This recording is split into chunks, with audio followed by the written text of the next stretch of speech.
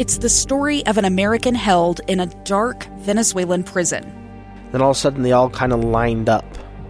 They pointed their guns at me. And this is the point where I thought, I'm going to die today. I'm Becky Bruce. I spent a year working on Hope in Darkness, which now has more than 2 million downloads. Find it on kslpodcast.com or wherever you listen to podcasts. Welcome back to Live Mike. I am Lee Lonsberry. Can I tell you something kind of interesting? During that commercial break, we were scrambling on the technology side.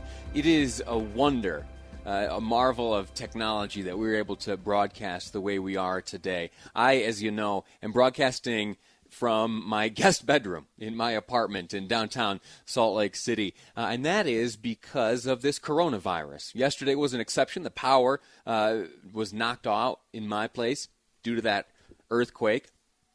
And in the overnight, thanks to Rocky Mountain Power, we were able to get that electricity restored. And today I am back up and running here in my guest bedroom. But you know, you make a lot of plans. You put together a complicated radio broadcast like this one. Every once in a while, there are some hiccups. And as I was scrambling to get ready to start this segment, I had not reestablished the connection with the radio station until moments before we came on. If I'm honest, my heart is racing quite a bit right now. And I share that with you just because I think it's sometimes neat to get a little peek behind the scenes. And I also share it with you so that you know that there are some absolute experts behind the scenes working to get this back together. Amber at the board today, Darren, engineer, who's been over to my house now a few times to help me get this all set up. Very grateful to all of them. And, of course, all of that under the great guidance and leadership of producer Amy.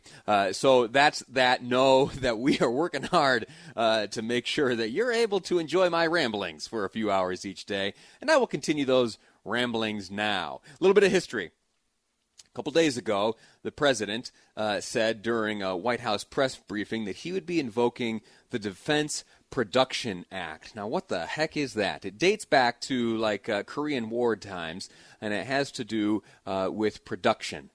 The act helps make up for potential medical supply shortages, and it deploys some hospital ships as we, members of the United States of America, citizens here, combat this coronavirus pandemic. Trump, he said that he sees the country on wartime footing, which is a little bit scary, if I'm honest. I don't know that we quite are to a level where we should view this coronavirus quite literally as something akin to wartime.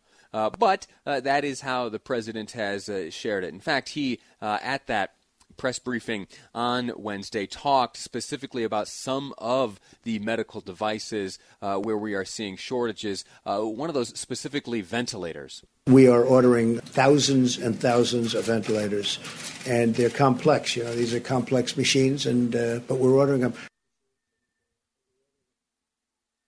So the ability for the president to make an order like that and cut through all of the red tape or all the shortcomings that may make it impossible for hospitals who are responding to coronavirus right now, those powers are derived from this Defense Production Act, and it's an effort to initially counter terrorism.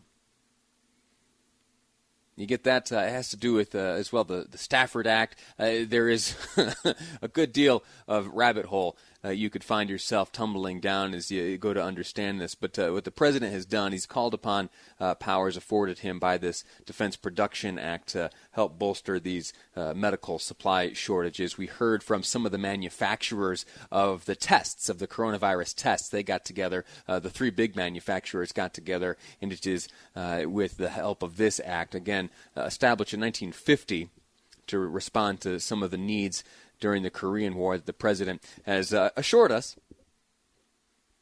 that production will increase. Now, one of the things that we, of course, need as we face this new virus is a vaccine, a way to combat it. And it turns out a long time ago, there was a malaria drug developed. And there are some who are now paying attention to that drug, and there are some who feel a good deal of optimism as to the effectiveness of that drug in the effort to combat this coronavirus. ABC's Karen Travers has details on exactly that from Washington. President Trump spoke at length today at the White House about how the federal government is looking at a wide range of drugs to treat COVID-19. He said a malaria drug would be made available almost immediately to treat the virus and said the FDA had already approved its use. This has been used in different forms, very powerful drug in different forms. And it's shown very encouraging